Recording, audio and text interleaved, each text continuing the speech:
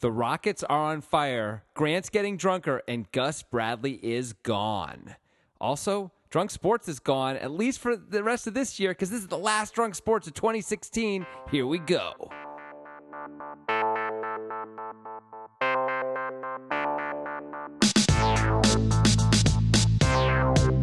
And I can't imagine what Drunk Sports is going to be like in 2017. There's going to be flying cars in Drunk Sports in 2017. Jetpacks, baby. It's going to be great. Maybe. Do you have any resolutions for 2017? That's beer number 3, just heard it, buddy. Yes. Yeah. My resolution is for you to be drunker more of the time. That's everybody's resolution. Yeah, I think so. Yeah. I think we should start the show when you're 10 beers in and just do an hour of you crazy drunk and continuing to get drunker still. And I don't think it would be as likable of a show. Nope, I don't either. You've seen me very drunk. Nope. I'm just going to say this is nothing. I hope no one's upset about this. But Grant says some things that are quite offensive. Quite offensive when he gets, pretty drunk. Yeah, they could have guessed. Anywho. I'm a real piece of shit. That's right. We're allowed to swear on this show. Yeah, we sure are. Yeah. We've been doing all these podcasts and all these videos and things. We don't swear on any of them. But this one, we let it fly. We let it fly. And if you guys like us letting it fly, well, could help us out. Help Drunk Sports keep going. It helps you out, too, if you like the show. Because at this point, Drunk Sports is like our little pet project. We love it. We nurture it. Baby. We give it milk and such. You know what it gives us back? Beer. Nothing. Nada. We enjoy it. But it gives us love. We'd love it to thrive. So Yeah. if you could write a review on iTunes, if you really like this show. If you do. If you don't like it, then turn it off and don't write a review because we don't want those reviews. Yeah, okay. So write a review on iTunes and just say how much you love it or tell the truth at least. That's what we would enjoy. Another thing actually that would be great if you really like the show is to tell your friends. Tell your friends about it. You could talk about Drunk Sports to your friends and with your friends. It's awesome. Yeah. So there's that. There's that call to action. Yeah. Yeah. Are we done with that stuff now? Yeah, for now. Cool. Who's sponsoring this podcast? Nobody. That's right. Yeah. We're freewheeling, We can do motherfucker. anything we want on this show. It's amazing. All right, so this is how it works in case you're new, which you might be because we just told people to tell their friends about the show. We do 4 quarters of sports talk and drinking. Grant starts 2 beers deep, so he's just opened his 3rd beer. Yep. He's going to end up 9 or 10 beers deep by the time we're done with all of this. 4 quarters, first quarter's headliners, second and third quarters are the NFL and the NBA. Finally, we end up with Let the Drunk Fix It, where I pose sports and sometimes non-sports dilemmas to Grant. He comes up with fun and creative fixes for those issues. Right. And there's also a drinking game involved. It's called Drink Along with Grant. It is. And you know what I'm not going to do? What? Explain it. Ooh. So if you've heard of it, go ahead and do it if you want to. If not, at some point, it'll be somewhere on the internet. I was just thinking there needs to be a Wikipedia page just about Drink Along with Grant. Yeah, That's when I'm going to feel like this show's made it. Yes. So, super fans out there, get on it. All right. Shall we get into it? Yep. Should we start with the sad stuff or the non-sad stuff? I think we should start with the non-sad stuff. Actually, in the first quarter, for some people, it's all sad, but some of it's much sadder than the others. Let's start with the less sad Less stuff. sad. Let's go less sad. Okay. So we're going to start in the realm, if you will, of the National Football League, Grant. Oh, yeah. You may recall, back in the day, on the morning of October 15th, actually, you probably know what you were doing the morning of October 15th, right? Remember that? I was cooking. Yeah. I believe I was in Indonesia. No, you had actually just left Indonesia. Oh. You were no longer But the in gorilla Indonesia. was still there, right? The gorilla was in Indonesia, and you were not, yes. Is that what you're asking? Because then later I flew the gorilla to where I was. Yes, which was, of course... Canada. No. It was not Canada. It was actually Indonesia. It was a different part of Indonesia, though. It was colder, though. Yes, it was the cold part. Yes. And so we know you wouldn't call it Indonesia. Canandonesia. The colder part of it's North Indonesia, of course. The colder part of North Indonesia we refer to as cold Indonesia. And so when he says I was in Indonesia, we both know that's wrong. This all makes sense. This is good. You remember what you were wearing? Green. Hold on, let me consult my photo library. Okay, let's move along. So anyway, the morning of October 15th, Philadelphia and Minnesota each had a National Football League team that were pretty darn good. They were a combined 8-1. It's pretty good. Who lost? Everybody. Philadelphia. Oh, Philadelphia. Yeah. Minnesota started off 5-0. They were seen as Super Bowl. Well, I don't know if Philadelphia was, but Minnesota was certainly seen as a Super Bowl contender right away. And we were starting to talk about Philadelphia that way, too, because I believe they had just blown out the Steelers 38-3. Right. The Steelers were supposed to be so good. Yes. So they were 8-1. Since, though, fortune's not as spectacular for these two cities, And I don't just mean with their football teams. I just mean in general. Right. It's a downtime to be in Minnesota and Philadelphia. Minnesota, of course, not a city. But The air quality has just gone downhill since then. Absolutely. Yeah. Also, just a lot of, tension. So anyway, both teams are combined 4-15 since then. I would just like That's to say really this. bad. What? Yeah. Remember how good Minnesota looked?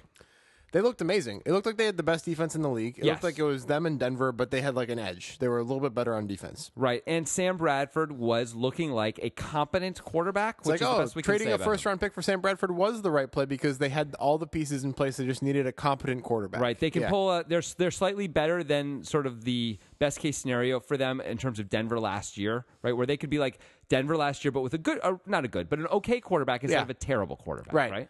Like, Yeah, that's they looked- awesome. They looked like they were for real. Mitch was happy. Yes, Mitch, our friend who won the $1.1 million Monster Stack poker tournament this summer and made a bet with me for $100 after the Vikings were 1-0 that they would win more than 9 games. And I took under 9, and guess who's in good shape for that bet? You were so unhappy about that bet Well, it was for a 5-0. while. I mean, I had just given up on the bet. I mean, what do you think your true odds were when Yeah. they were 5-0? I mean, to if win we the bet. we picked the exact time, like basically, but the worst odds I had at any Yeah. point. Yeah. To win the bet, geez, I would say my odds were what, 8%? I was thinking like 2 to 4%. Really that low? I They don't were know if they'd do 5-0. that. They have to. They were lose- 5-0, but they had no running game. They had their quarterback was not great, and we knew that. So their offense was going to be unreliable the rest of the way, and they were winning the turnover battle in what seemed like an unsustainable way. We were even talking about it back then a little bit. Yeah. So I would give it more to like 8 to 10%, but I certainly would have happily paid our friend Mitch $40 to get out of the bet right away. Yeah. He would never have accepted it because he No. wasn't a dummy. But now it's sort of the shoe's on the other foot, as one might say. Yeah. They're 7-7. I can't lose. I can only win. They have to win out, and they have to win against Green Bay this coming weekend. I And feel now good about somehow myself. they're going to get the third best record in the NFC North. Like they started 5-0, and they're Yeah. going to end up with the third best record in their division. I mean, it really looks like that. Yeah. That's crazy. that is crazy. So, what do we think about all this? So, like Mike Zimmer, the coach of the team, for a little while, we're whatever, a quarter of the way through the season, we're saying this guy, like maybe he's the coach of the year right now. Him and Yeah.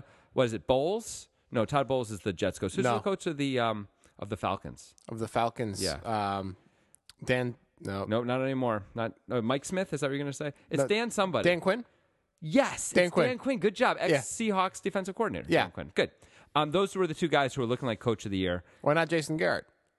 Because no one likes that guy. That's why. But now he's got a real shot at it, right? Yeah. Anyway, so Mike Zimmer, I mean, I assume his job is safe, right? I mean, you start 5-0, your job's probably safe for 1 year. What if you go 7-9? You start 5-0 and you end up 7-9. It's harder. It is harder, but I think he's okay. It's one of the anomalies of the football in general, I would say, because they play such short schedules. If you start off hot and you raise expectations, and then your team just, the cream sort of rises to the top in the league, and you sort of go back to what you actually are, and maybe you run a little bit bad. Guys often get fired because their team had a hot start when no one thought this team was going to be great. Maybe in Minnesota they did, but nowhere else. I know they won 11 games last year, but come on.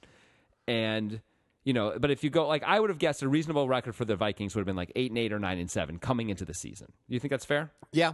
Right. And so, like, if they end up 8-8, which they really could, by the way, they could still end up 9-7 also, very reasonably. They just have to win their last 2 games. Yeah.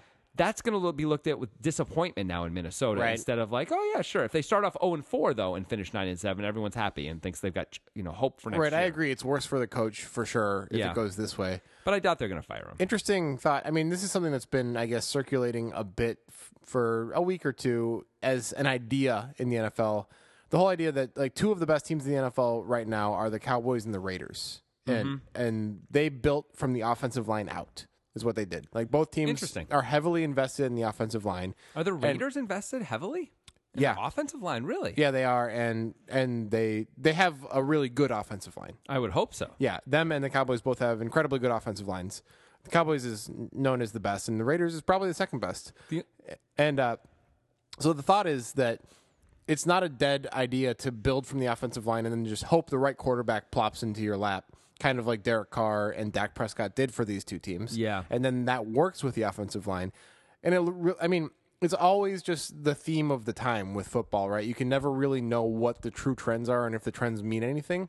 But the thing people are talking about now, I've read a couple articles, is just about how that is a more sustainable way to build a team than quarterback first. And when you look at Minnesota, who scrambled to get a quarterback, and Philadelphia, who used the second overall pick on a quarterback, their offensive lines are both garbage, right? So they had like a house of cards built, and now they can't sustain it because they're just getting beat up all the time on offense because their lines are terrible. It's an interesting thing. So in some ways that makes sense to me. Like if I think about Dak Prescott specifically, where like him getting that extra second or half a second of time when he goes back to throw probably is the difference between him having the year he's having and being fairly terrible. You know, like, and knowing he has that time too, not just having it, but believing he has that time. So he like makes his third read instead of bailing out on the play or feeling rushed and pressured all the time. You know, it's so much easier, right?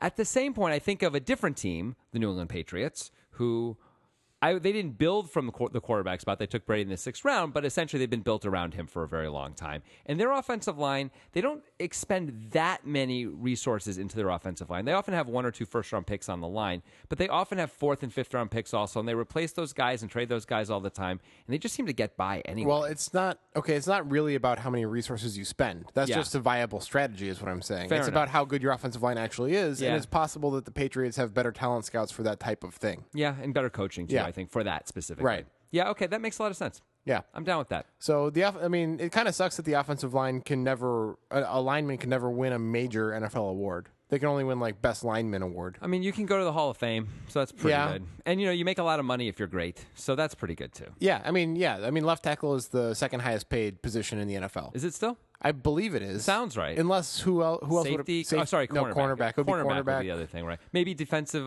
Maybe like an edge rusher or something Would a like receiver be any close? Nah. No. I think like an edge rusher, like in Ndamukong Suh type. Yeah, J.J. Watt kind of a guy. Those guys sign huge deals. Yeah, Justin Houston, he has a huge deal. Mm-hmm. Yeah. So anyway, Philly not as good. Another thing that happened with Philly is, of course, is teams caught up with Carson Wentz, right? Yeah. They had a number of games, basically 3 games of film on them or 4 games of film on him, realized he's just not comfortable throwing the deep ball right now, and took away the short and intermediate passes and just made it much harder for him. And so his completion percentage has fallen off, and he throws more picks, and they're just much less effective. And apparently, Philly knew this was coming. Philly wasn't surprised that he struggled.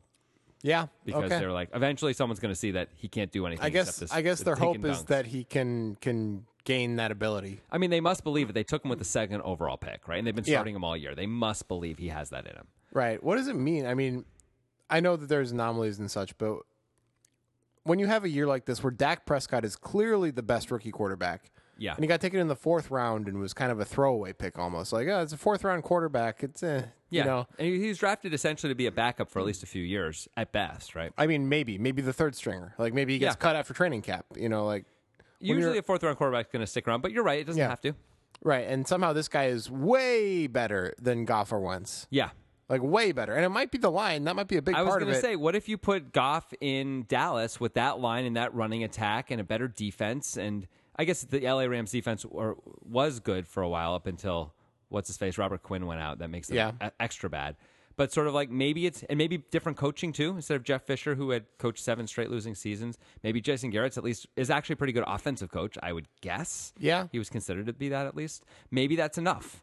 Maybe that's enough for Goff right now to not maybe be as good as Dak, maybe be a little worse, whatever, but to be successful right now in their rookie year. The other thing is this, like, these teams take these guys, especially 1 and 2 overall, not because of how good they are right now, but because of how good they project to be. Right. And so it's not about the first year. But they would be, I mean, if Dak is actually as good as he looks this year, either of those teams would be thrilled if those guys ended up being that good in their prime.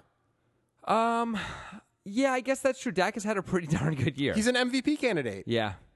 He's an MVP candidate. That's weird. So it's not like, I mean, if obviously you take Dak now, obviously. Yeah, this is what we were talking. We talked a little bit about this on Sunday night, right, when the Cowboys were playing. Yeah. If you were saying, does Dak go number 1 overall? And I said, I guess he does. Yeah. And I guess he does, is just the answer. The Rams just have to take if you could redraft the last based on the information we have right now, you certainly can't take Jared Goff number 1, and you just can't take Carson Wentz either. There was a while when it looked like Wentz was way ahead of Goff, but it no longer feels like that, right? Right. Now it just looks like it's Dak and then everybody else. Yep. So Cody Kessler? Yeah, but at the same point, maybe this is what Dak is, and maybe he doesn't have the upside that these guys have. So this is maybe as good as Dak can be. Maybe he's like at his top level potential already, which is still pretty good. But maybe Goff can be a superstar still. 2 things. Yeah. like I was just saying, what he already is, they would take it as the peak of Goff. Like the Rams would take that as peak Goff. If they could get that for 10 years, yes, they'd be happy yes, with they would that. absolutely take that. Agreed.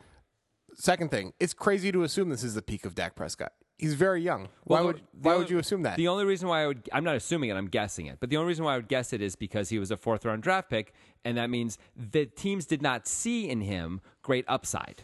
That's right. all. But he's already evolved in this year. Yes. He was much like Carson Wentz, unable to throw the deep ball earlier in the year. That was a knock on him. Now he can.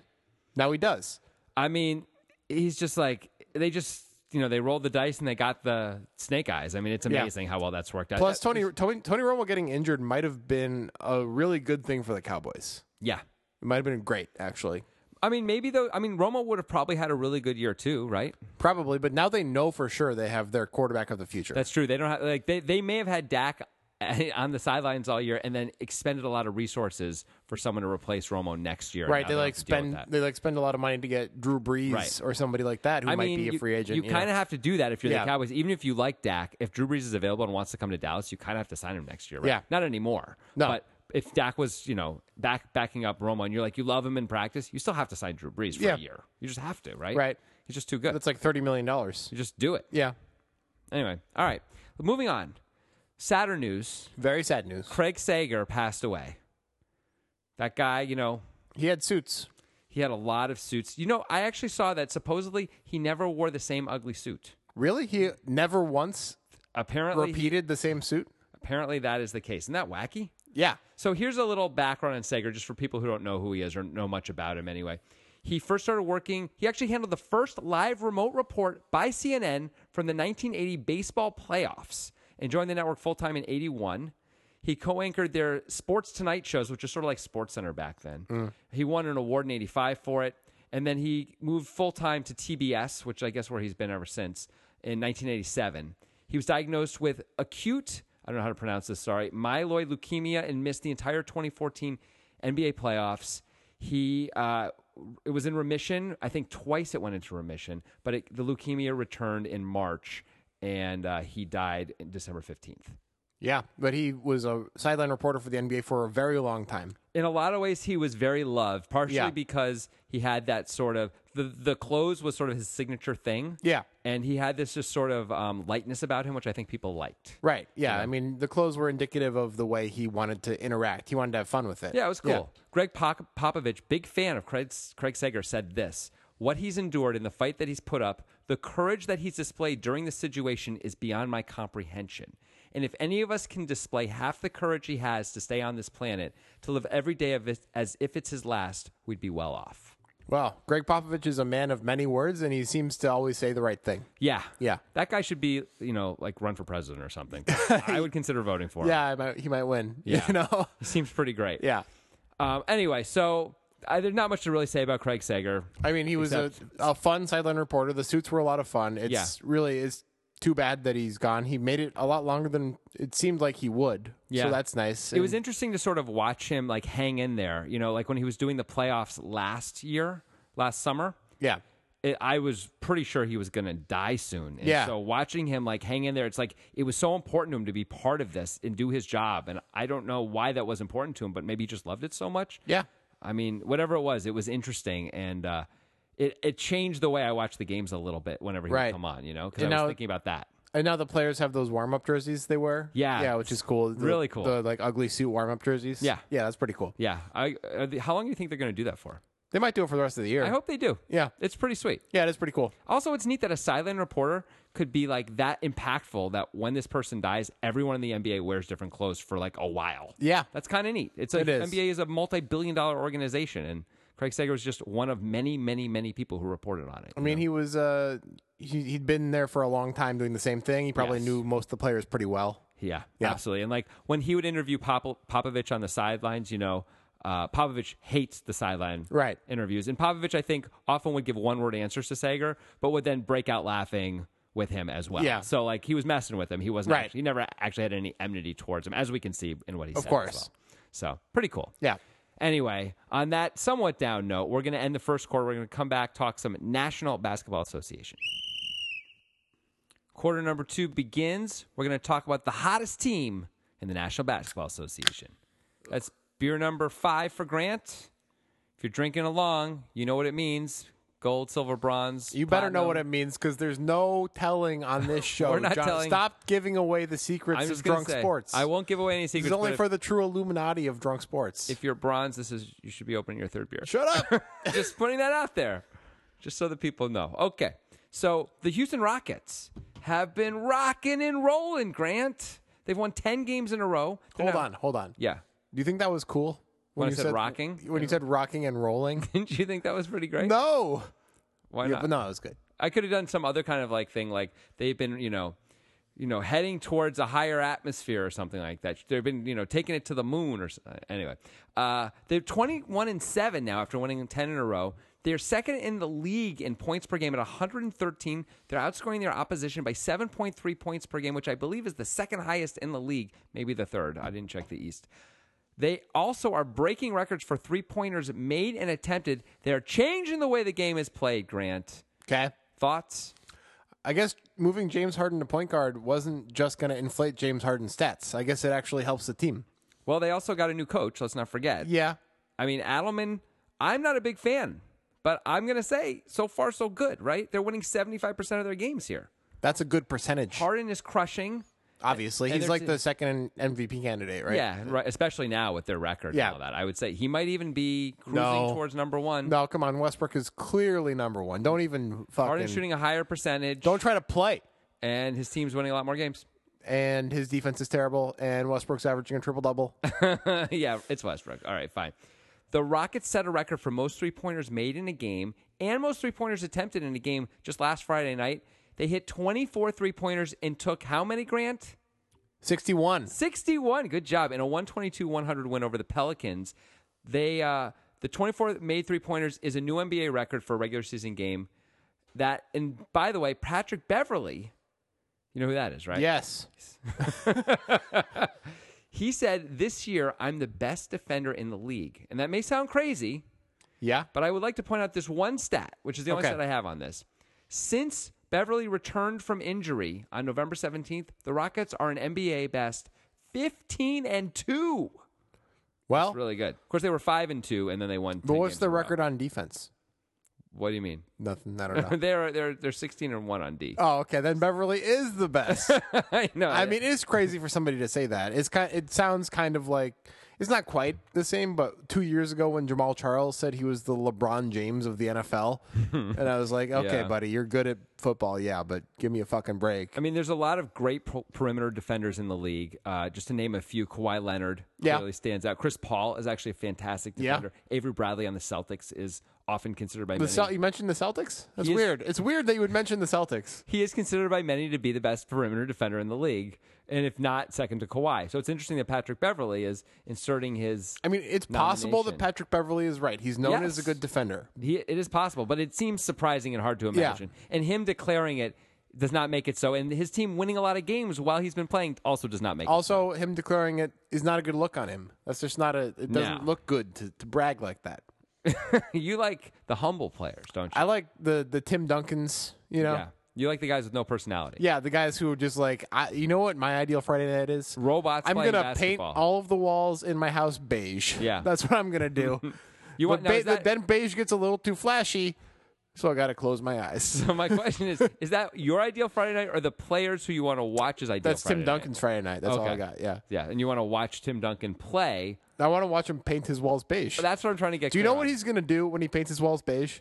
He's going to look up a lot of stuff on the internet first to make sure he's painting the most efficient way. He's going to make sure it's environmentally friendly. He's going to make sure that he doesn't do it in a way that makes it so there's more work for him later. He's going to be very careful about that. That all sounds very smart, like the thing you should be doing, actually, when you say it. Like, I would want to do all those things. So why would you not want to watch him do that?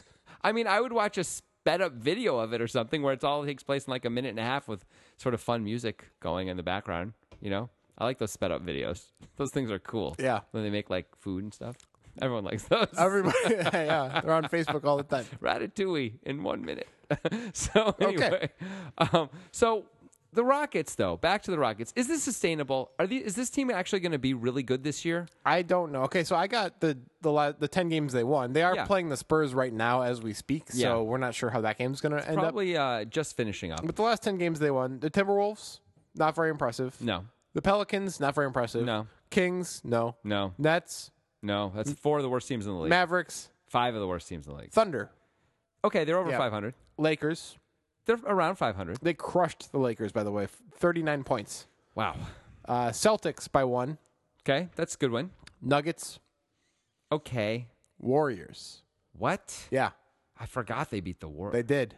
Wait, what was the score? Do you 132 to 127. Jeez. They beat the Warriors, but the rest of it was in Houston, right? Yeah. Without the Warriors in there, it's certainly below average on Agreed. teams. Yeah. Thunder, Celtics are both quality wins for sure. Yeah. I think the Celtics game was in Houston, but it's still a quality win. The Thunder's a quality win. Thunder, I think, are 5 games over 500 right now.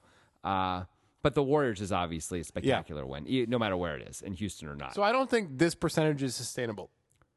I think maybe they win 60% of their games, not 75. Okay.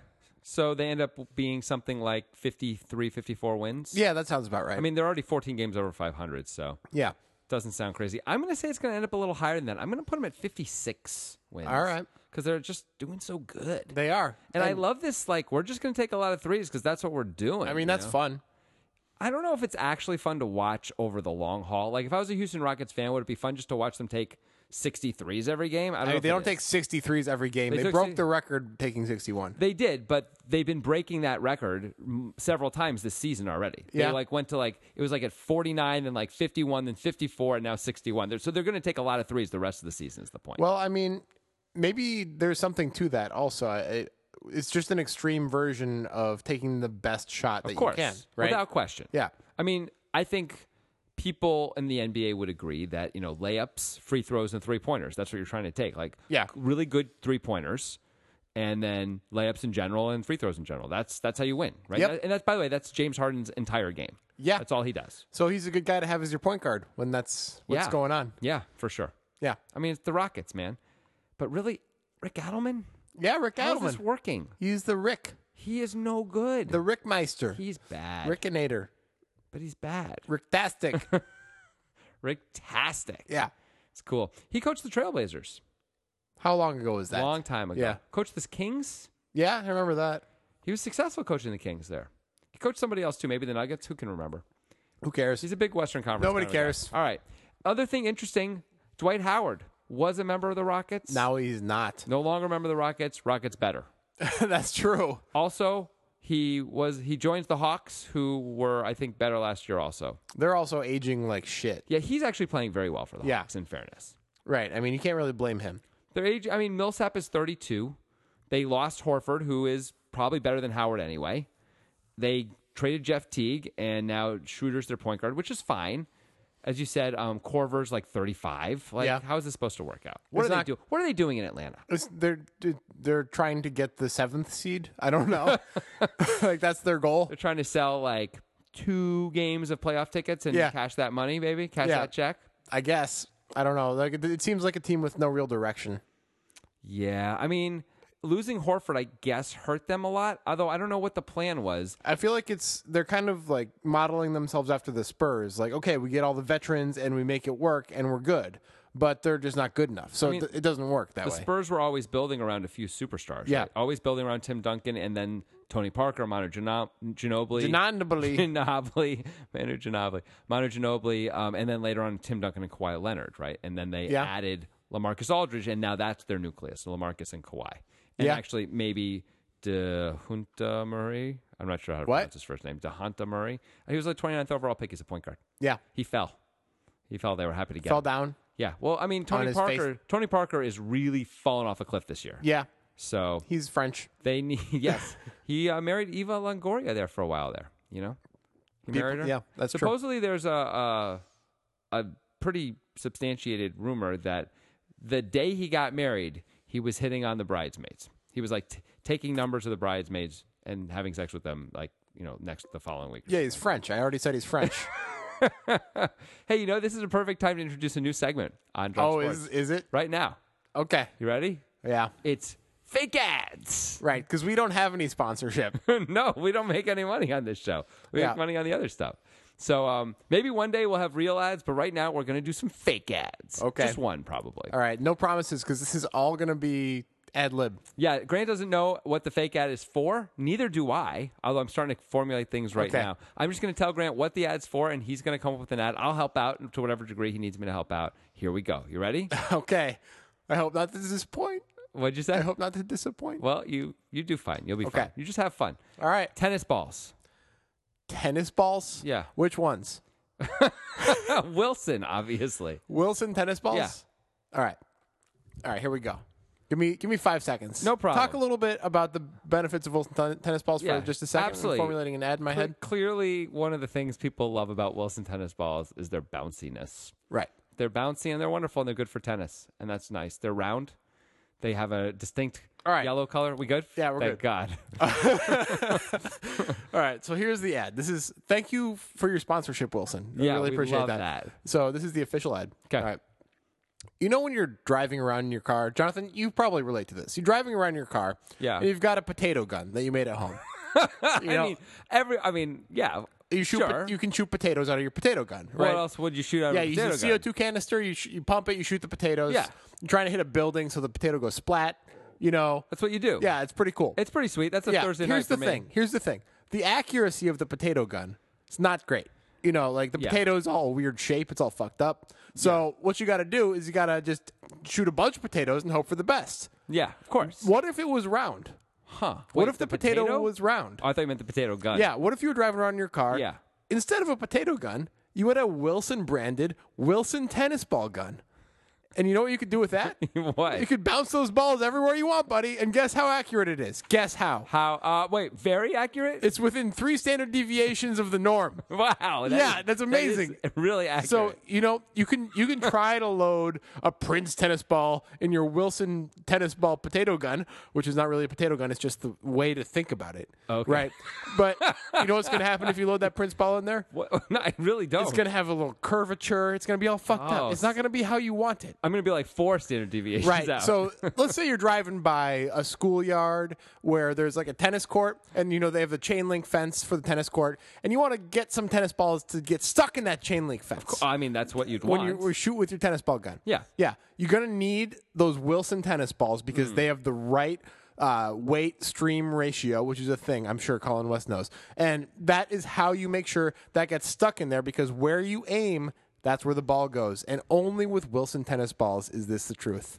I was really worried when you started because it sounded like you were doing an ad for Wilson tennis ball guns there for a while. In fact, you kind of were, but then you shifted it. You realized I was going to call you out on that and make you do another one, but you turned it into an ad for Wilson tennis balls at the end, and that was a nice save. Yeah. I feel like that was successful. It was okay. It took a little while to get going, but you found your feet, and we really had something. There will be better ones in the future. Oh, we're gonna maybe. Yeah, we're gonna find out. Yeah. All right. Why don't we take a break there? It's the halftime. We'll come back, talk a little NFL. Here we go. National Football League time. Some people call it the NFL. Woo!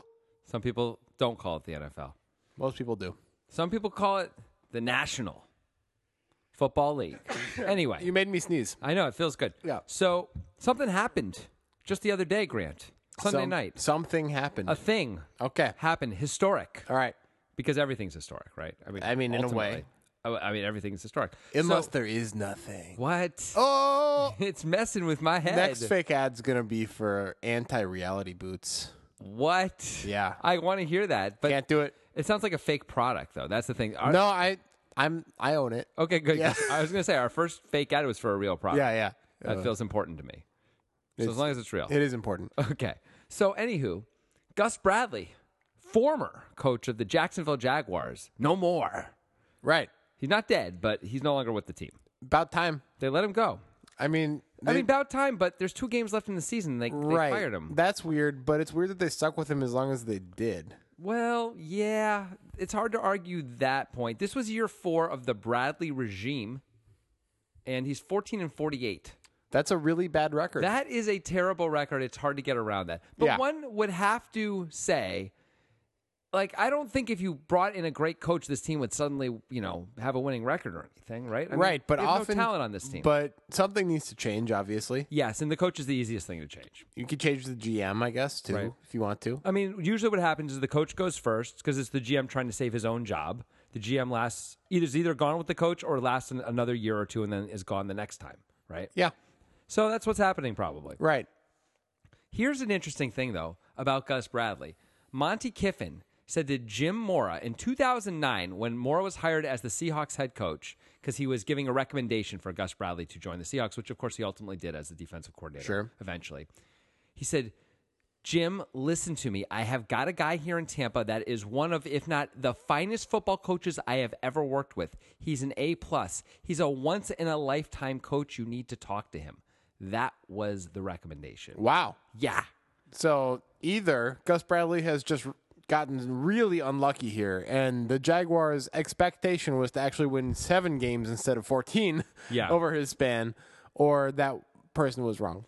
Yeah, it could be that. Yeah. It definitely could. Monty Kiffin may not know actually what makes a good football coach. Right. Even though he himself is seen as one, doesn't mean you know why you're good necessarily. People aren't necessarily super self-reflective or good at being as such.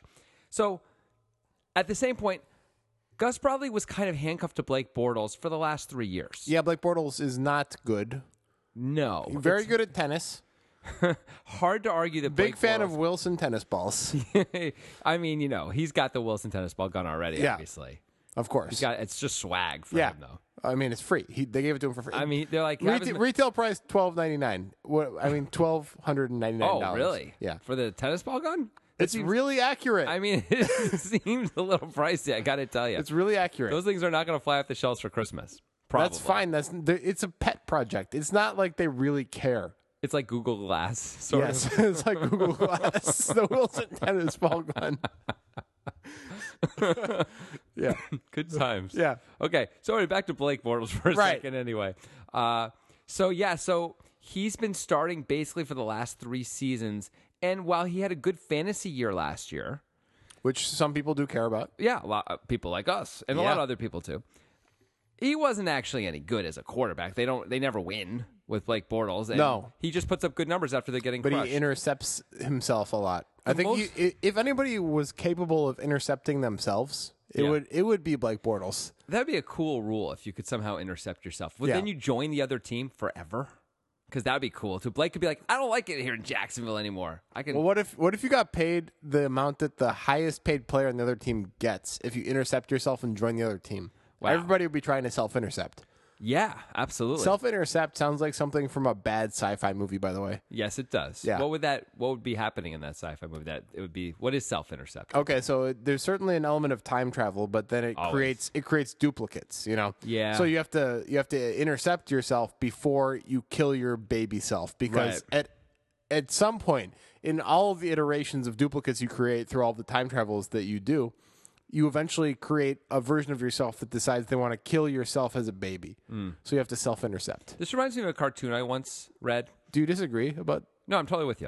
Okay, good. That's right. No, I wasn't changing the subject. I'm staying with you. It reminds me of a cartoon I once saw about time travelers going back in time trying to kill Adolf Hitler. And what the consequence of that was is Adolf Hitler became the greatest killer of time travelers of all. He was amazing at killing time travelers. And then at some point, there was a society, where the time travelers decided time travel was bad and they needed to stop time travel, and it's messing everything up. So the time travelers are going to go back and stop time travel where it started. And so the people who started time travel realized they have to bring Hitler to save them. Because Hitler can kill all the time travelers and stop them all. So anyway, something I was reminded of. Come on, that's pretty wacky. It's a wacky thing. So what's the most games Gus Bradley ever won in a season? I ask you. 6? If only, Grant. 4? 5. He won 5 once. He won 4 once. He won 3 once. And this season, he is 2-12. He's a once-in-a-generation coach, this guy. I saw a thing, and I can't believe this is right, but I saw a thing which said if Bill Belichick goes 0-16 for the next 41 seasons, he will still have a higher winning percentage than Gus Bradley has right now. And it's possible because Gus Bradley's winning percentage is 226. That's pretty bad. And Belichick's is higher than that. Is it? It is. I can say that. I don't know. I don't have the numbers in front of me, but I'm going to say it's higher. Well, that's possible. Okay, that's impressive. So, yeah. I mean, he stayed on longer than he should have, right? Yeah, I guess so. Like that, when you're this, I think what happened is the first year they expected him to be bad. The second year, Bortles was a rookie. They gave him a little bit of a pass, right? Last year they won 5-11, which was seen as progress, I guess. And 5-11 is progress. And well, like Bortles looked a little bit better. Allen Robinson and Allen Hurns looked like maybe a receiving duo, which might work out. T.J. Yeldon was young and, you could dream. Young and he exists. Yeah, and also they had lost their first-round draft pick last year. He tore up his knee before even minicamp started. Oh, the offensive lineman? No, defensive lineman. Defensive lineman. But yeah, he was like the number 6 overall pick, and he was in theory, going to dominate for them, and instead he just was gone for the year. So maybe they gave him a little bit of a pass on that, and this was like seen as his normal third or second year or something. Third year, I should say. But wow, yeah, things didn't work out. Nope. So he's not going to get hired as a head coach anywhere else right away, at least. I mean, it could happen eventually. He might. There are a lot of very successful coaches who started off very unsuccessful somewhere else. Pete That Carroll. happens. Pete Carroll. You know who else? Yeah. Who? Bill Belichick, buddy. Oh, yeah, Browns, right? Yeah. But you can't win on the Browns. It's illegal. Well, it's been a while since anyone has. But Yeah. Pete Carroll's another really good example of that, actually. Both with the Rams and the Patriots? Is that right? I don't think Pete Carroll was over with the Rams, was he? Jets. It was Patriots and Jets. Yeah. Yeah. He was okay with the Patriots, terrible with the Jets. And when we say he, we just mean the teams. Right. How successful they were. Then he went to USC, tore it up, and now here he is. And then living the dream. And he coached the greatest quarterback of all time, Matt Leinart, at USC. Why do you say that? I don't know. It's just funny. It seemed mean. I didn't mean it to be mean. You didn't? Did you mean Maybe it was mean-spirited. Yeah, it was. But it has to be. Who cares? I don't. Matt Leinart probably cares. And you know who else cares? Matt Leinart's friends. But they all listen, and they're not going to stop. I mean, no. They're addicted. They're like, we love Let the Drunk Fix It. Yeah. We can't not listen to that. Right. So, we wish Grant was nicer about Matt, but what are you going to do? Yeah. That kid's going to have his own opinions. He drinks a lot. By the way, what beer are we on? Number 7, right? Number 7. It's kind of crazy, the streak of quarterbacks that came out of USC in the Pete Carroll era. It's kind of insane. Who else do we have there? Now, I think it started with Carson Palmer. Okay, that was pretty good. Yeah. Then there was, I mean, I don't mean how they performed in the NFL. Yeah, sure. I mean, no, I understand. Like where they got drafted. Matt Leinart, Matt Barkley, that's post Pete Carroll, actually. Yes. Oh, I think wasn't he the quarterback, though, right after Leinart? I don't know anymore. I don't know anymore either. And I'm doing a bad job, but there were a couple others that I remember being kind of important, big deal quarterbacks. Yeah, I hear you. This reminds me a little bit of the Kentucky Wildcats in basketball and their centers in the league. Right. It's like DeMarcus Cousins, Anthony Davis, Karl Anthony Towns. They're the 3 best big men three best young big men in the league, at least. They're probably the 3 best big men. They might be the 3 best centers in the league. Yeah. I mean, and they're all from Kentucky. They're all like one and done guys, right? I don't know if Boogie was, but the other 2 are definitely one and done guys. And they just, the level of talent that those guys get, it's insane. It's all Calipari, I guess, right? Yeah, it's interesting that there's such a difference between coaching the NFL and coaching in college because recruiting is a huge part of coaching in college. Right. And like maybe Chip Kelly is just a good recruiter. Maybe that's all. He has a system that's different, but it doesn't really seem to matter. No, the NFL figured it out very quickly, and Chip Kelly couldn't get the players he wanted because he just has to get the players he get, right? Yeah, it's not the same. You have to really draft well, which is a whole different thing, man. Mm-hmm. So, yeah. All right, what else we got to talk about here? I feel like there's another NFL topic. It's Sean Payton. Right. So here's the thing. This is a little bit interesting, I think. So what's his name? Mickey Loomis, who's the GM of the Saints, has said that it wouldn't take much. He actually hasn't said this. A source close to him has said this. It wouldn't take much at all to get Sean Payton, meaning to trade for Sean Payton. That they don't think Mickey Loomis would hold Sean Payton back from going somewhere or ask all that much in return at this point. One of the reasons why the Saints might consider doing it, moving Payton's contract would free up $40 million when Tom Benson, the owner, of course, his health and the future of ownership is in question. That money, along with the $25 million in cash and cap space that they get from Drew Brees departing, assuming Drew Brees goes too at the same time. I assume if they trade Sean Payton, Drew Brees is going to go. I mean, I guess those guys are sort of joined at the hip in a lot of ways here. And then the Saints would just blow it all up. That is the Saints blowing it up and starting anew. Right? Yeah. So what do you think about this? Well, it's interesting. I like the idea of trading coaches in general in all sports because it's kind of fun. So cool. It's pretty cool. I mean, Sean Payton has not done much for the team since Bountygate.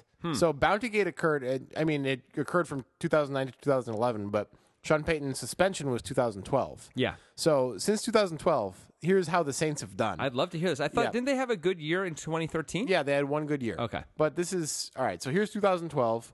2011 they were 13-3, by the way. So great year. Yeah. 2012 7-9. Yeah, they started off really badly. 2013 11-5. Right. Good. 2014 7-9. 2015 7-9. What are they this year? 2016 they're currently 6-8. It's weird because they're sort of proving the old axiom incorrect that if you have a great quarterback, it's enough to get you to at least 500 and Right. usually better. So something that was lost in my notes, but is clearly true, is Drew Brees had great years every one of those years. No question. He missed no more than 2 games any of those years. I mean, this is top 10 quarterback of all time, Drew Brees, right? Yeah, he is. And he had great years all those years. So something's wrong. Either the GM is not putting the right pieces around Drew Brees or Sean Payton doesn't know what the fuck he's doing. Because Wow. Drew Brees is good. That was strong. Yeah. Well, let's break it down a little bit further. No. Okay. All right, go ahead. No, we don't have to. Let's have him. Fake ads. No, let's go a little further with this. So the Saints' problem has often and long been their defense, right? The year they won the title, their had a good defense was defense, really yeah. good. But in the last several years, they've been terrible. Thinking about Rob Ryan, for example, as their defensive coordinator and being so awful and so on and so forth. And Sean Payton's ultimately is an offensive coach. I mean, he's an offensive coordinator and is an offensive coach, and he happens to be the head coach. But that's number 8. I don't believe he's got a lot of say in terms of what's going on defensively because I don't think he wants to because it's not his thing. Sure, that's fine. And the offense has been good, but those numbers are inflated by the defense being so bad. It's a fair point, right? Because they're down by 1,000,000 points all the time. They have to throw the ball. And I guess that's something we should think about with Drew Brees. Like most of his career, his defense has been terrible. Yeah. So that really inflates his numbers. I mean, it does. I mean, Blake Bortles' defense has been pretty bad most of his career, too. His numbers aren't so inflated. yeah. You know? I mean, Drew Brees, I'm not saying Drew Brees is as bad as Blake Bortles. I would never consider that. I feel like that's what you were implying, but you weren't saying it directly. I wouldn't say that. But you're thinking it? No. You're signing. Is that you're signing that to me right now? I'm just You trying can't to see it, imagine people. He's doing sign language. what product should Blake Bortles promote? That's the real question here. Is there any use? Does anyone sell like sludge for anything? I feel like it must be sold for something. How about trash cans? So he can print out all of his stats and throw them in the trash can. And they're like Jimmy's trash cans. Make can sure take anything you don't. Nobody like. will sort through them and find your stats. We take it. Yeah. Whatever it is, even Yeah. the worst. Which is Blake Bortles' stats. Yep. Yeah, something like that. Yep. But where were we? That was a near fake ad. Yeah. So Not quite. we were actually talking about Drew Brees. Yeah. I was going to say this. Drew Brees was also on the Chargers for a few years and was very good, and the team was very good. Mm-hmm. So I don't know that it's. And by the way, the Saints also were very good for a long time. So their defense wasn't terrible until the last 3 years. Nah, this is just kind of a side thought I had. I don't really think Drew Brees is not good. I think he's really great. But maybe it does call into some question what we came up with a few weeks ago that he was almost certainly a top 10 quarterback. Maybe of all even time. top 5. We thought he was at least in the discussion Yeah. for that 5th spot. But maybe he's not because how bad his defense is. Yeah. Maybe not. Because Joe Montana always had a good defense. You know who else had a good defense? Timmy Braley. Yeah, God damn it. Yeah. Everyone loves that guy, Timmy Braley. Can we just not talk about the Celtics or the Patriots ever again? I almost brought up the Celtics again when we were talking about the NBA, and I held off. I really do appreciate that. I know that's hard for you. It just everything relates, man. You read the 48th most popular Celtics blog and every other Celtics blog that is more popular than that. So I'm sure it's hard for you. I read two of them, and I'm on a Celtics podcast. That's it. Whatever. Sure. Who cares? No one cares. So the word on the street is actually the Rams are probably the likely as a destination, although Gruden is also in play apparently for that. Also the Chargers, because Sean Payton is from California originally, specifically Southern California, so the Chargers and the Rams both make some sense. Yeah, sure. Where should he go? What should these guys pay for him? Let's go. Well, obviously, if what your report is true, Yeah. I said is twice in a row, but No whatever. one cares. You're drunk. It's probably not going to be much that they have to pay. But What should they pay and what will they pay? okay, I'm going to guess what they will pay is something like a 4th round pick, Okay. something like that. Sounds about right. What Yeah. should they pay?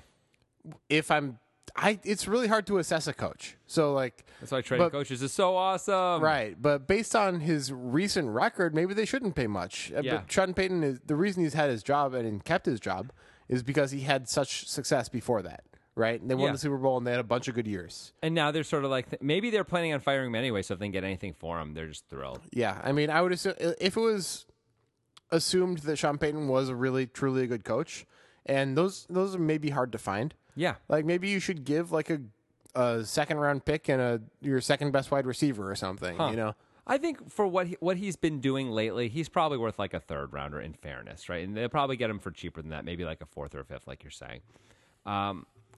It's weird because if you're the Saints and you have Drew Brees, I understand you're not winning games and all that, but why would you ship away one of the best quarterbacks in the league? I think they're giving up. They understand it out for another year. They understand that Brees' career is nearing its end. It is, and they don't have the pieces around him to win a championship. No, so get everything you can, and don't pay Drew Brees $30 million a year anymore. But you can't get anything. You're not going to be able to trade Drew Brees. You're going to have to cut Drew Brees. Right, but you got $30 million that frees up.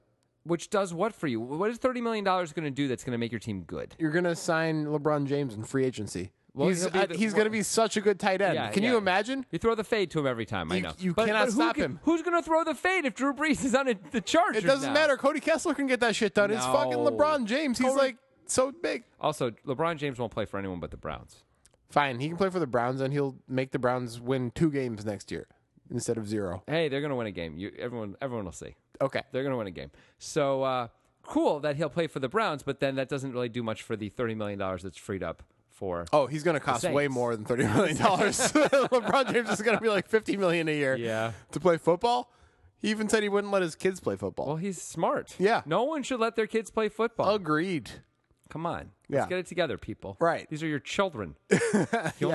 You don't get to make more of. Well, I guess you do get to make more of them, but not the exact same ones that you already have. I said exact same, but I did it on purpose. No, you didn't. No, of course not. Who does that on purpose? All right. We're going to take a break. We'll come back for a little Let the Drunk Fix It. Well, it's that time of the year again. Everything's ending. New Year's resolutions coming up. And still a little bit more Let the Drunk Fix It. Were you trying to depress people with that? What was that? I don't know. Everything's ending. Oh. Maybe it's good that things are ending. Maybe people are having a very bad time and it's going to end and they're forever. Because they'll be dead. Because the date changes? Everything ends? I mean, some things end when the date changes, right? Like the month? And the year? Yeah, okay. They do. Okay, and the day. And I could come up with other things. It's not going to fix your problems, no matter what you tell yourself. You know what? Maybe it will this time. This is the time. I don't think I just want it enough. In a romantic comedy, maybe. Although only at the very end, like at the beginning of this third act, everything's going to be No, I mean, of course, at the beginning, it's like, this is going to be my year. And it's like 4 years later when it actually is their year. Right? You know? Yeah, and Meg Ryan. I mean, not anymore. Jennifer Tilly. Jennifer Tilly? I don't think so. Okay. So, in case you're one of the newer listeners, Let the Drunk Fix It is the time when I spin problems to Grant and he tries to knock them out of the park. Explain how you're going to spin the problem to me. They're going to find out. Explain I spin the way process. the way a DJ spins records, yo. How was that? Was that good? Mm-hmm. Thank you. The youths really enjoyed that. The youths. That's how you get the youths. Yeah, of course. Can you explain to me, by the way, before we get into everything else? Because you're younger than I am. You're significantly younger than I am, right? You're like I am 4 years old. You're a baby. I'm not. Explain this whole DJ thing. How does a DJ get paid all this money to play other people's music now? How does that work? I don't know. Okay, because I just don't get that. All right, just checking. I got all of our DJ listeners. We don't yet have resident scientists except for the physicist. We need a resident DJ for sure. Oh man, I am ready for that. If we were talking about doing Drunk Sports Live actually, which still might happen, but is looking a little bit less likely. We're having some venue issues. Sure, but man, having a DJ for that, it's like Jimmy Fallon, with the Roots. It's like Jimmy Fallon with the Roots. That's what I was thinking. How did you take those words right out of my mouth? That's amazing. Jonathan's coughing now. It's okay. Woo! Fantastic. Yeah. So if you have suggestions for Let the Drunk Fix It, or by the way, for products that we should do fake ads about, or just topics in general for the show, we are at Drunk Sports Show, so tweet at us. Yeah. Don't be afraid. You can hashtag your fixes, LTDFI, if you want. Makes it a little easier to find. But whatevs, we'll get them. So here we go. Number 1. You ready? Number 1. Shall we begin? Yeah. Listener Thomas Shimamoto. Oh, second time. Second time. Good job, Thomas. Yeah. He tweeted at us. Of course, we're at Drunk Sports Show. This. Fix watching NFL games in person. Not great views. Lots of inaction and stoppages. Usually better to watch on TV at home.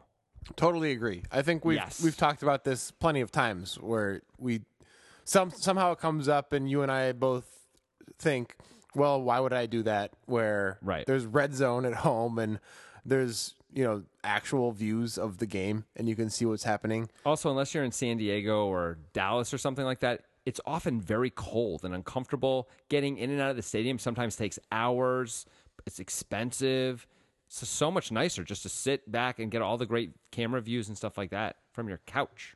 Yeah, it's pretty good. Okay, so I'm gonna just throw a couple darts at the board here. Let's see what happens. Let's see what happens. Okay, so one, you know how you get a program when you go to a live sporting event? Absolutely. Yeah, you get the players and stuff. Yeah. Some sort of advertisement, whatever. So when you get the program for the NFL game, especially if you're in shitty seats, maybe they even tailor it to the seats. But if you're in seats that aren't very good, you get a program, and on the front of the program, instead of like one of the most famous players or anything like that, and it says, remember, if you're not enjoying the game, at least you don't have to be listening to Phil Simms right now. Wow. Yeah. So that's just a slam on Phil. Yeah, it's just a slam on Phil Simms. Like, Phil Simms is a dummy, right? Like, maybe not really a dummy, but the way he talks about football is insanely dumb. I would just say to anyone who's questioning why Grant would be saying that, get on your Google machine, type in shit Phil Simms says, and hit enter and see what comes up. It's amazing. Yeah. So, yeah. So, okay. So I don't know if that's a huge fix. It's but not it's a huge fix, minor. but it's a way to remind you when you're Yes. at the stadium that you're not having to listen to that. Yeah. I'm sure a lot of our intelligent fans who are also NFL fans are watching football on Sunday sometimes and listening to people like Phil Simms or Phil Simms himself say things and just being like, what the fuck? Give me that guy's job. Like, this guy is saying nothingness. He's saying meaningless things. It's weird that he gets to do the Super Bowl every 3 years. That's the thing I don't get. Yeah, it's pretty bad. Why? He was a famous quarterback. Yes, there were many famous quarterbacks, though. Why does Phil Simms get to be the guy who talks? Yeah, it should. I mean, like, Troy Aikman was a famous quarterback. He's much better at the commentary than Phil Simms. He is. Much better. I guess him and Joe Buck are probably the best. Is that fair to say? No one's really that good. As a combo? I mean, I like Al Michaels, Chris Collinsworth combo. Actually, you know what? They're pretty good. Yeah, they're pretty good. You know the only thing that bothers me about them? What? Al Michaels' ego. Oh, because he has to have the ego shot early on. The vanity opening shot every time. It's just Al. Chris Collinsworth, stay out of the thing, and then Chris Collinsworth comes in. That's ridiculous. No one else does that. Right. Okay. Anyway, back to the So, NFL okay, games. other ways to make it more enjoyable to go to live NFL games. Yeah, because so far we don't have a whole lot. Right. It's we really All don't. we have is Phil Simms is not in your ear. That's it. All right. Okay. So this is going to really change the way teams play games. That's great. But it'll happen in the first quarter. All right. So in the first quarter of every game, this is going to be required by the NFL, or else the home team would never do it. And, Belichick might still refuse because that guy is just a dick. So in the first quarter of every game, there's 4 plays that might be called on an offensive play. And there's like Who Wants to Be a Millionaire style things at every seat where people get to like vote on stuff. Yeah. And so every fan gets to vote on which play is called. Mm-hmm. So you get to vote on which play is called, and then a random seat will get chosen, and that seat gets to choose the play. So it's like... So you're not really voting. It's just a lottery. Right. I think it should be voting. Okay, voting. Fine. Yeah. Whatever wins. But that could be corrupted too easily. Why? Why would it be corrupt? If it's like in San Diego and a lot of Raiders fans show up? Yeah. Yeah, that's true. Yeah, that's true. Maybe you have to declare your affiliation though. So that means if you're trying to sabotage the Chargers, you don't get to vote for Raiders plays. Right. So then maybe you're like, I gotta vote for my team. Yeah, maybe so. I don't know if that's enough. Yeah, maybe that's a cool, interesting idea. At least let the fans participate in coaching. Because fans and us are always criticizing coaching. Yeah, you might as well participate. See how it goes. Hey, I had a thought in terms of participation, which is spurred on by this thing you're saying, which is maybe let fans play just a little bit, and none of the dangerous positions, but maybe let them kick. What if all kicking was done by fans only, randomly chosen fans? Well, that would affect the game quite a bit. It would affect things, yeah, but everyone knows that already, so you don't expect a whole lot. So out nobody of your ever kicks a field goal or an extra point. You're not allowed to go for 2. You have to go for extra point because now an extra point is an interesting thing to watch. It didn't used to be. That's why we changed. I mean, I think it would be it would be well under 50%. Oh, yeah. No, and you'd move it much closer. No, teams would it'd be a bonus point. It wouldn't be an extra point anymore. Like, we did it. We got 7. It's a miracle. People would, but it'd be very exciting. You had a chance to, actually kick a field goal on national TV or kick an extra point on national TV. That could be pretty great. And if you maybe the team gets to decide if they want to, they can keep someone for the whole game and not just once if they're good.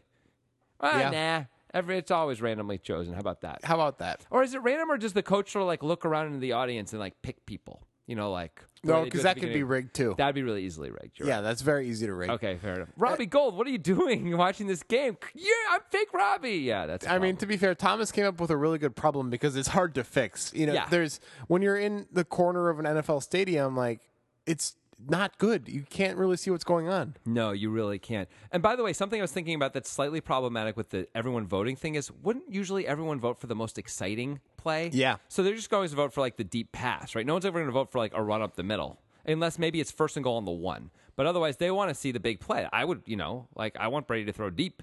Let's go. Yeah. I'm never going to call a run play. Personally. Right.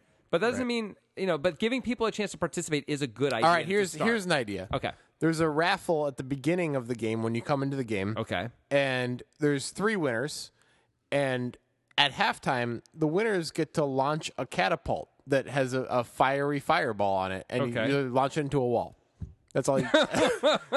So you win the raffle. You get to go down to the field. There's a catapult that somebody who is good at building catapults has built. Yeah. And there's a giant ball that is made of resin or something that lights on fire easily. Some guy lights it on fire, and you get to pull the thing and launch the catapult. I don't know if that's going to do it. It doesn't sound wildly different from a lot of normal halftime activities. I mean, you get to launch a better fireball. version of halftime. Yeah, I mean, but people like the idea of competitions where they can win cars and $50,000, and this is a version of that. You get to launch a fireball. Right. I mean, you get to do that instead. Yeah. Right, which is kind of cool. All right. I'm going to fail at this one. I can't fix it. Okay, first of all, the idea of participation is great. And that's smart, and I like that. Okay, I have some thoughts. All right. How about if we... Okay, this is also going to be a multi-year project, what I'm coming up with here, okay? Okay. But one of the reasons why it sucks to go to the game right now is there's too many people at the game, so the seats aren't good. It's hard to get in. It takes forever to get in. It takes forever to get out, things like that. What if the stadiums were much smaller? Well, we had many less people at the game. Obviously, the NFL would never go for that. Sure they would. Or the owners. Sure they would. Why? They just charge a lot more for a ticket. Oh, so only the super rich can go into the NFL game? Look at you, Mr. Oligarch. Oh, I will spend $4,400 for the worst ticket in the stadium because I am Jonathan Levy and I have a top hat. The problem we were asked to solve was not allow for, middle and lower income families to watch NFL games. It was to make going to the NFL I'm saying what a problem is for your thing. By the way, people who don't have a lot of money can't really afford to go to NFL games now. Right. Parking's very expensive. The tickets are expensive. The food is crazy expensive. Everything's expensive. Yeah, you're going down a slippery slope, buddy. You're like, the income gap is already big, so who cares if it gets bigger? No big fucking deal. It's fine.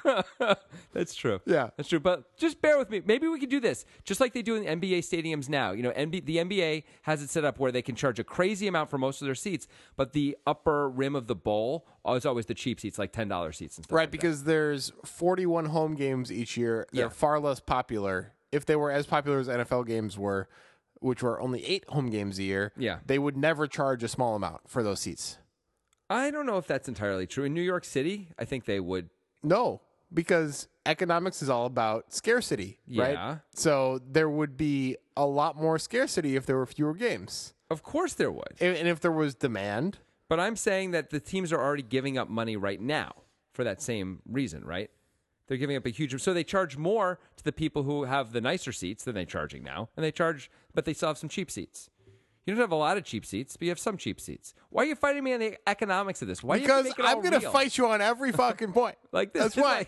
You're the oligarch. You're one of the 18 rulers of the land, and you're saying I want the poor people. Okay. I want the poor out of my stadium. They smell bad. That's what you're saying. Let me ask you a question. Okay. If you could go to a stadium that's at 300 people and there was 2 NFL teams playing, that would be awesome, right? Yeah. That would be incredible. Yeah, that'd be cool. I want to go to that, right? Yeah, that'd be cool. I would go see that. Even on a Sunday, a red zone Sunday. I would go see that game. Yeah. Okay. So That'd looks be like cool. we're solving the problem. That is a form of a solution. Yeah. But I'd like to point out, Yeah. you're a horrible person. By the way, you've been saying this entire time how terrible it is to go to NFL games and how much better it is to watch on TV. So everyone can still watch on TV. We're not taking that away from them. We're just making Is there room for a cameraman in your golden palace? Yeah, we need cameramen. Yeah. Maybe robot cameramen, though, because you don't have to worry about them. They don't smell up the place.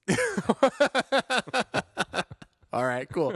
I'm glad your position is clear. I'm just saying. Thank you for making your position very clear. I would be very excited to get tickets because they'd be very expensive otherwise, but free tickets because we're the drunk sports guys. Oh yeah, we got press passes. Come on down. Yeah. We need you guys to see an NFL game where there's only like 400 people there. The views would be amazing. It'd be super fun. Getting in and out would be easy. And I just wouldn't order any food because it'd be very expensive. Okay, good. Just between us. Yeah, it's not bad. It's not bad. That's my solution. All right. We got anything else on this? No, I feel kind of blank on that one. Okay. So Thomas stumped me a little bit. All right. Well, good thing I was here to save the day. Thank you. No probs. Okay. Here's one that's come up recently. The Houston Rockets, who we were just talking about in an earlier segment. James Harden has a beard. He does. And that's the problem. What are we going to do about James Harden's beard? All right. Go. So you shave it. Okay, fantastic. Yeah. All right, next. No, that was obviously not the problem. So the Houston Rockets jacked up 61 threes the other day. Mm-hmm. And although you said it was fun to watch, I actually argue that it's not fun to watch. And I think a lot of people would agree that watching people bomb away from three-point range all the time, actually you lose a lot of the fun of the three because it's not special anymore. It's really normal. And in fact, you lose a lot of the athleticism of the game because you don't see people going to the hoop as much, right? Right. So fix that. Fix these teams taking too many threes in the NBA. Go. All right. I got something here. Okay. All right. So the reason, let's start at the core here. Good. The reason that teams take more threes and layups is because those are the highest expected value shots. Correct. Like if you're going to take a number and put it on what that shot is worth, of course it depends on who the shooter is, but you just take an amalgam of everything. Layups and three-point shots are worth the most points over time. No doubt. Right? So we have to make a new expected value high shot, like a shot that's at least comparable to a three-point shot in expected value. Maybe even comparable to a corner three. Okay. Right? That somehow makes it so it's worth taking that shot. And that shot is fun to see because usually they don't make it. Right? Like it's a long fucking shot and it's bad. Oh, but okay. if you do 100 iterations of it, it actually is worth the same amount as a three. So it's like worth a huge amount of points. Right, it's like an 8-pointer from on your side of the court, or something like that. Wow. Yeah. Steph Curry might only take 8-pointers. It gets okay. So what if weird. we make 8 point? So you're shooting anything from your side of the court is an 8-pointer. How about that? Wow. Yeah. That would change things, I think. Right. So there's some players like Damian Lillard likes to shoot from not half court, but not too far away from half court. Steph Curry certainly feels like he can hit that some of the time, right? That's really interesting. Maybe also people would start to develop that skill if it's being rewarded, right? Right, and maybe 8 is not the right number. We haven't done the math on this, obviously. No, we haven't. Not yet. And we'd have to compile a lot of study. Like we'd do a study and do some data on like how frequently people actually hit the 8-pointers or whatever. Well, yeah, that's how you figure out the expected value. Right. For sure. So, but there's no data on that, obviously. Right. Like that's not out there. So. It's probably somewhere between 7 and 11 is my guess would be the right number for that. Mm-hmm. Yeah, it might be more than 8, but 8 is a reasonable guess anyway, for sure. Okay, that's a cool idea. Do you have more to say about that? You look like you're... No, go ahead. Oh, I was going to say, I think in addition to that, it's time for the NBA to move the three-point line back a bit. I know they've experimented with the line before. What about corner threes then? It's like you just camp out in the corner? No, you expand the court or you don't have corner threes anymore.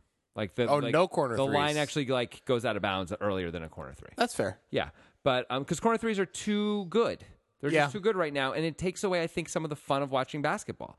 Now, I know in the beginning it isn't, but like as someone who watches a lot of NBA and I like watching it, it's a little bit less exciting watching teams playing for the three all the time. Like it's a 2-on-1 transition, and watching guys line up for the three and take a three every time feels like some of the joy and awesomeness of basketball is a little bit lost, honestly. Right. I think the real core component here is we need to add. Maybe it's not just one, but we need to add more point levels. Like, Yeah, we only have let's do 2. It's only 2s and 3s. Yep. It's And not, now- and the 8s court now. is 94 feet long. We Right. only use like 21 feet of it to decide how many points something is worth. Why is a 90-foot shot worth the same as a 22-foot shot? That's crazy. Yeah. But a 21-foot shot is different than a 22-foot. So maybe it's not just the 8-point shot. We Yeah. have zones. Let's have lots of zones. Yeah. I'm into this. All right. And we could, every year, they could change based on expected value so that way the zones stay about the same. So that way every Yeah. shot is worth about the same. So that way each team just plays to their strengths and that's it. Yeah. I love it. Yeah. We got zones. How are we going to, now, if we're really cool, How cool are we though? we're going to try and be really cool. Like Marlon Brando? Is he cool? Like at like Stella! Like that? no, like in the score when he's fat. I mean, he's always fat. No. Have you seen The Godfather? Is he fat in The Godfather? He is kind of fat in The Godfather. No, but he's not. He's not fat in A Streetcar Named Desire. But he's pretty fat in The Godfather. Come on. What are you talking about? He's not fat in The Godfather. Are you serious right now? Are you? Yes. I don't really remember. Watch The Godfather Part 1 and tell me Marlon Brando's He's fat. thin? He's not fat. Well, I mean, he's chubby, right? No, he is not. Pudgy. No. You call him pudgy. No. Big boned? No. Like a little too much weight, though, right? Like he needs to like work out. Nope. Really? Nope. I think you're wrong. He looks totally fine. We're gonna look this He looks up. like a 60-year-old man with a mustache who is in decent shape. Like Henry Fonda? Is that the guy from Fonzie? No. Who's Henry Fonda? You know who Jane Fonda is? Yeah. It's her father. He's the star of 12 Angry Men, many other fantastic movies, Failsafe, from the 50s and Yeah, 60s. yeah, Marlon Brando looks exactly like that guy. Nice. He was in On Golden Pond, won an Oscar, I think, for it. Oh, the pond? On Golden No, Pond. I call it the pond. Okay. Because, I watch it so often. I don't want to waste the words. I'm like, hey, I'm going to watch the pond. Don't ask me what I'm He talking plays about. Jane Fonda's father in that. Oh, does he? And he's, in fact, is Jane Fonda's father, so it's That's amazing. Yeah. So it's easy to act. I don't even respect that acting. It's too easy. He's super skinny, I'll tell you that. Too. Okay. So he's acting well in that way, right? Good. He's pulling it off the skinny Yeah, guy he's thing. skinny. How did we get to this? Marlon Brando. Yes, and where were we just before that? What are we? Zones. What are we? We got fixing? the We're zones. fixing the NBA. Okay, thank God. So what if we had courts that were sort of had electronics underneath them, so the court was sort of a little bit alive, and so the zones actually could change on a night-to-night basis. You could, Based program on it what? Based on the math of the NBA. No, because that would favor certain players. I think it has to be for each individual season. It has to be the same. Maybe Okay. they'll change it over time, but every court has to be the same. What if? Okay, why? In what way do you think it would favor certain players? Why do you would say it that? change? It changes based on what the general percentages are as Yeah. it goes. So that way, we find out, an 8-point shot is actually the best shot by a lot Because we've been a all month right, in. Here's so a we change really it. good reason not to do that. Good. Because of the individual player statistics at the end of the year. Ah, that's true. Yeah, like you're fucking up some people by changing that. You have to know who's actually the best at the thing that they did for 82 times, right?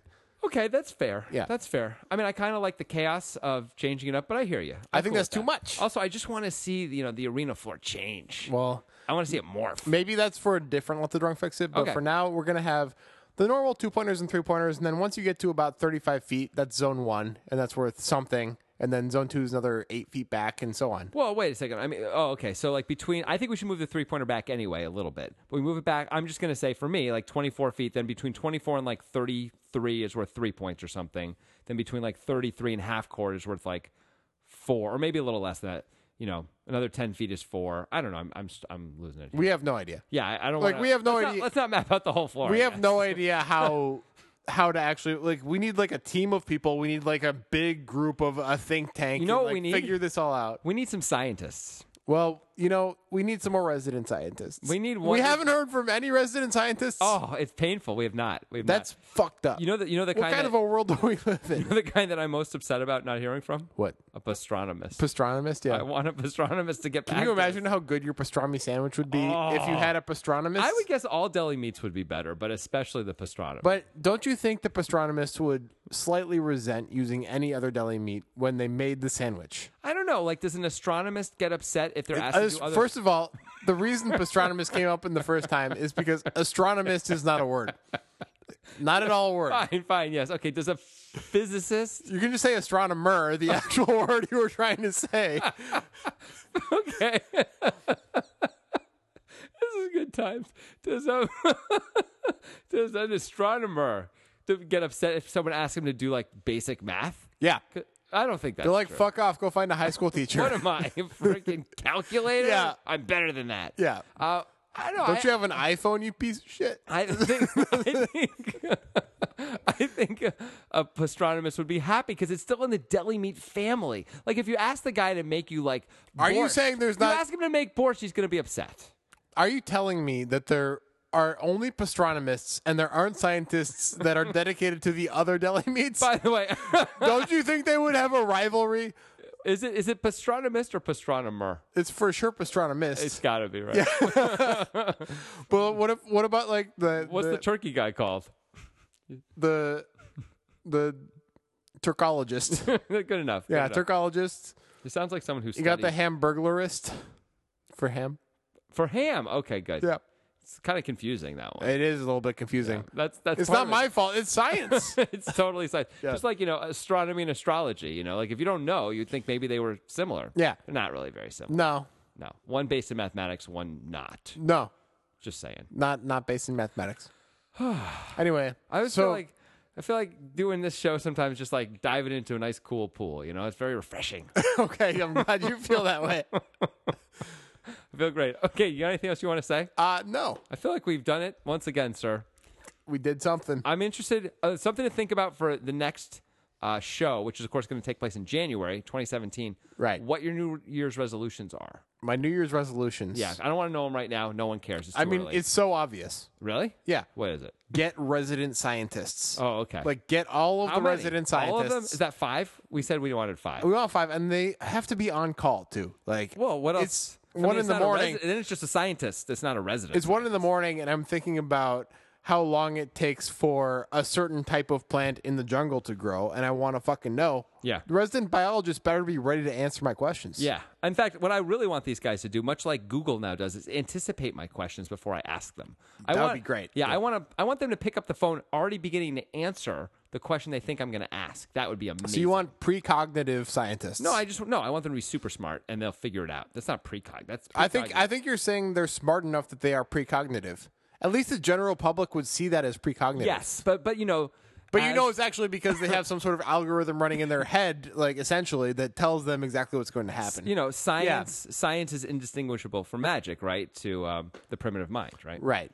This show is about sports. Great stuff. All right, we're gonna say sayonara. We'll see you in 2 weeks.